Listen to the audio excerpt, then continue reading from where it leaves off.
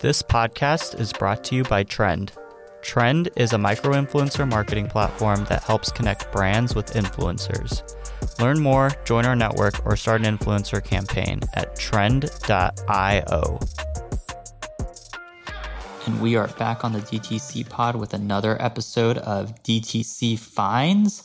On this episode, we're going to be looking at some awesome SMS strategies to help you grow your signups and sales going into Black Friday, Cyber Monday, and also some really good tips on landing pages. So I found a couple of really great resources and I'm excited to share them with you. Let's dive in.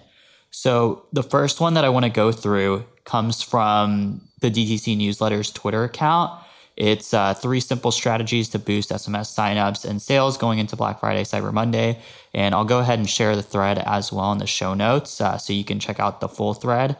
But I kind of wanted to just walk through the information over here, just make it super simple to go through. So one of the tips that this thread walks through is sending an email to high spending or highly engaged email subscribers to join your VIP list.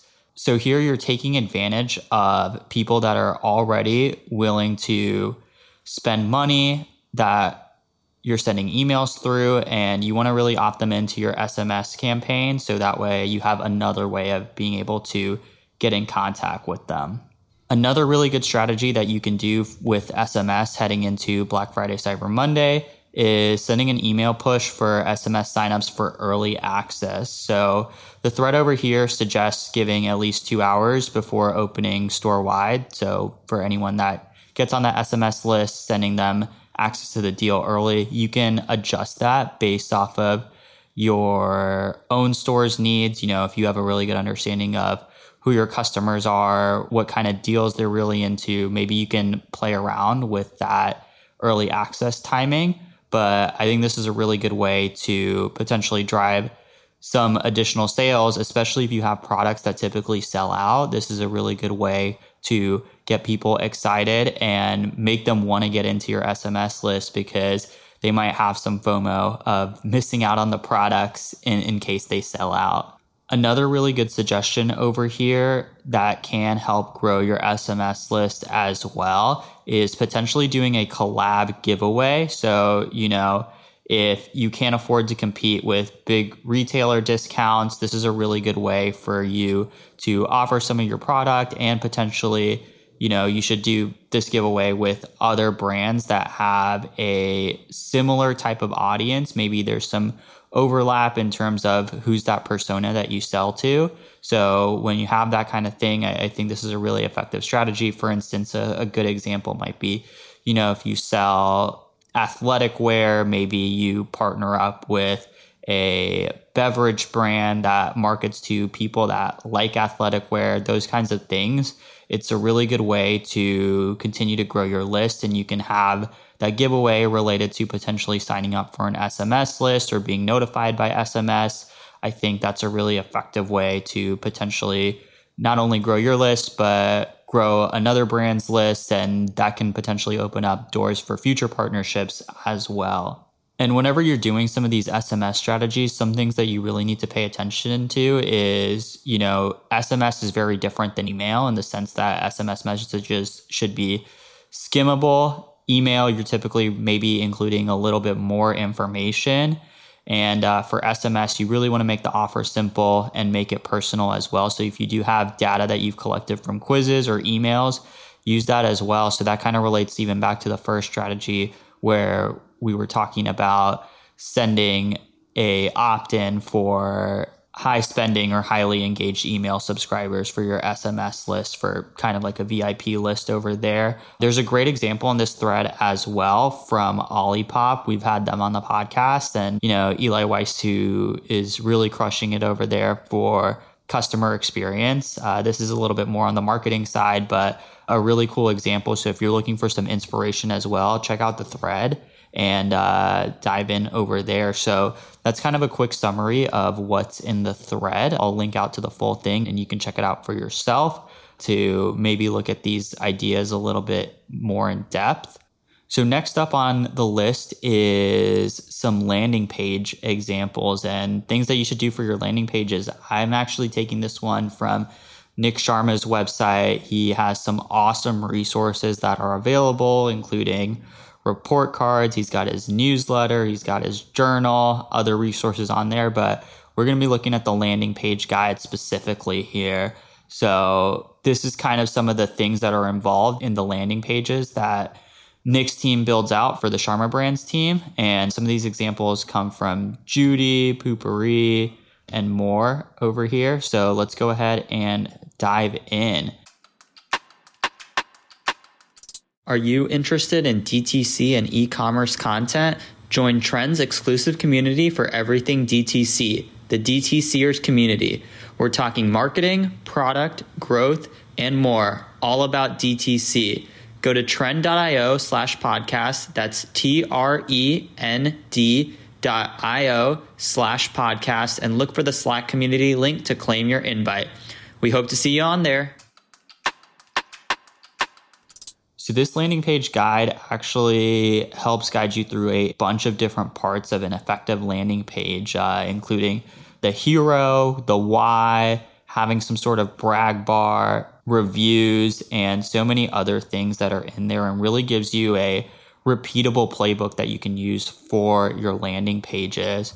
So some things that stood to me out on the hero specifically were having a sticky bar at the top with an offer, if you have one that's there. Something else that really stuck out to me was having an image that should be what the offer is. So, if you're, for instance, having shirts on your landing page, that's maybe what your product is. You should be displaying some of those, maybe even in use with UGC if possible. Another really interesting thing that stood out to me on the hero piece was calling out your reviews. So I think this is one that I don't see as often on landing pages, but here on the Judy page example that's used over here, they highlight 5 out of 5 stars right underneath the headline and a quick subheader as well. And one other note on this hero piece, make sure you're having a clear call to action. Nick suggests in his guide that if you're running an offer, use maybe your offer as your call to action over there. The example that's actually used, the screenshot that's used over here, just has a shop now. But if you do have an offer and you do sticky that to the top, make sure to kind of run it through that button as well. So another section that's kind of on here as well after the hero is the why section. So this is an example from Lalo. And in this example, they're using a couple of different things. So one is having 3 features of, why someone needs to buy this. In this example, they use safety, design, and value. And it's really easy to put together yourself. Nick suggests using icons as well to potentially visualize those features for the product. I always suggest, there's a lot of place to get icons from, whether it's the Noun Project, Flat Icons. I can link to some of those as well for you to check out. But those are some really good places. And then you want to have, your value props on 1 to 2 lines that are really easy to read, and then briefly describing the value prop as well.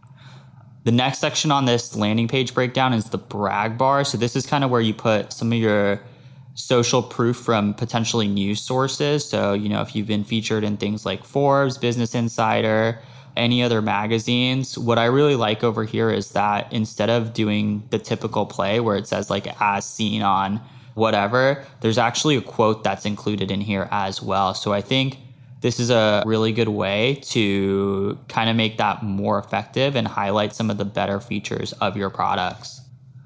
The next part of this landing page is the shop section. So this is kind of where a lot more product details are included. Once again, Nick suggests using reviews if possible, right under whatever the product name is, showing multiple views of the product, highlighting any deals or call outs. I love how in this example, this is from Judy as well, that there's a bullet list on here for what's kind of included on the product. So this can be really important if you have a bundle that you're selling. And if you have a discount that you're including over here, calling it out will make it a lot easier for people to be able to purchase. So if you do have a landing page with that offer, make sure to reiterate once again what that discount code is if someone needs to use that at checkout. And the last feature that I really like over here in this section is calling out the price discount. Once again, if you are using a price discount. So from here on the Ready system, they slash the price out for $4.90 and show $3.90 plus free shipping. And the button that's associated with that is add to cart and save $100. So I really like that. It kind of gets people to react pretty fast because they want to be able to receive that discount. Another good section over here, not to be confused with that brag bar section with any news features, is a review section. So people that have actually used your product and reviewed your product that have left reviews on your website. So this is a good place to kind of put that. And Nick suggests also getting creative with your titling in your reviews section. So there's a really good example over here that you can check out as well. And then once again, using a button to get people to the checkout. A couple of other elements here to consider adding to your landing page is a how it works section, adding more reviews, adding a different type of brag bar. So they use, in this section, they've got two different types of the way that they display testimonials. So you've got like your standard one where maybe all of them are listed. So if you have 3 testimonials, they're all listed out, easy to read. And then in this second variation, there's kind of one of those slide variations where you have to click through to see other reviews. And that could be something that runs automatically as well.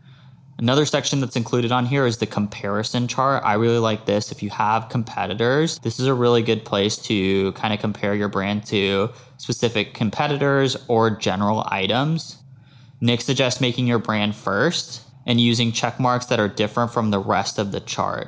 So that way it really stands out. And once again, there's a button to get you to buy and purchase at the end. And finally, the last piece on here that sometimes I also don't see included very often on landing pages is the footer. So Nick suggests having your social channels, a call to action to be able to get people to sign up for newsletters or updates, and then your privacy policy and terms of service and those kinds of things. So there's a lot of really good elements over here for a successful landing page.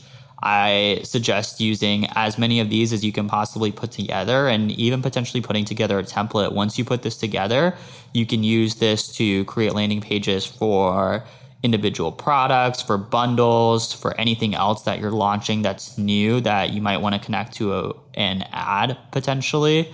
It's just a really good example over here. And, you might want to test this out as well. So if you have something on your website like a Hotjar and you implement these landing pages, check them out, see where people are spending the most time, where people are clicking, and all of those things. Hopefully you enjoyed these DTC finds. I'm going to link to all of them in the show notes. So check them out and we'll see you next time.